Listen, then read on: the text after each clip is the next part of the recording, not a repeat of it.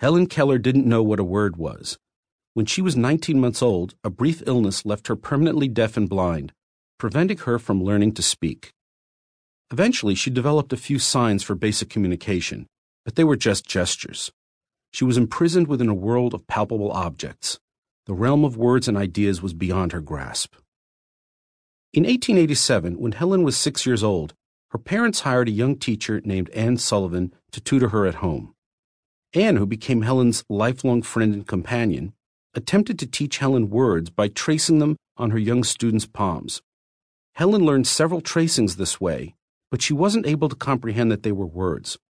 I did not know that I was spelling a word or even that words existed. I was simply making my fingers go in monkey-like imitation, she later explained. One day, Helen and Anne had a tussle over the words mug and water. Helen couldn't connect the tracings with their respective objects. At a later lesson, she became upset and smashed her doll. Anne tried a different approach. She took Helen to the well house and directed her to hold her mug under the spout while Anne pumped water. As the water poured over Helen's mug and hand, Anne traced the letters W-A-T-E-R on Helen's other hand. That's when it happened. According to Anne, the coming so close upon the sensation of the cold water rushing over her hand seemed to startle her. She dropped the mug and stood as one transfixed. A new light came into her face. As Helen later explained, I stood still, my whole attention fixed upon the motions of her fingers. Suddenly I felt a misty consciousness as of something forgotten, a thrill of returning thought, and somehow the mystery of language was revealed to me. I knew then that W-A-T-E-R meant the wonderful, cool something that was flowing over my hand. That living joy awakened my soul, gave it light, hope, joy, set it free. In that amazing instant, Helen realized that the scribbles on her hand represented objects in the world, and that she could use these symbols to think and to communicate with others. I left the well house eager to learn. Everything had a name, and each name gave birth to a new thought. As we returned to the house, every object which I touched seemed to quiver with life. That was because I saw everything with the strange new sight that had come to me. Thus, a blind girl came to see.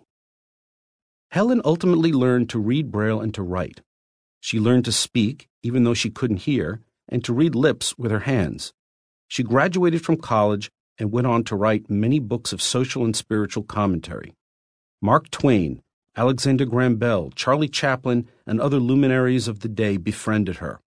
President Lyndon Johnson awarded her the Presidential Medal of Freedom. She continues to inspire generations to hope and to achieve. All of this was empowered by a moment of insight. Things just clicked. Everything just snapped into place. It was a spark of inspiration, a bolt of lightning, a flash of insight, like a light bulb turning on. I had an epiphany.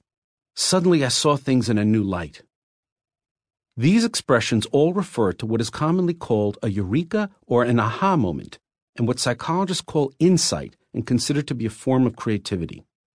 It's the sudden experience of comprehending something that you didn't understand before, thinking about a familiar thing in a novel way, or combining familiar things to form something new. Insights are quantum leaps of thought, creative breakthroughs that power our lives and our history. Insight conveyed a theory of gravity to Sir Isaac Newton, the melody of a Beatles ballad to Sir Paul McCartney, and an understanding of the cause of human suffering to the Buddha.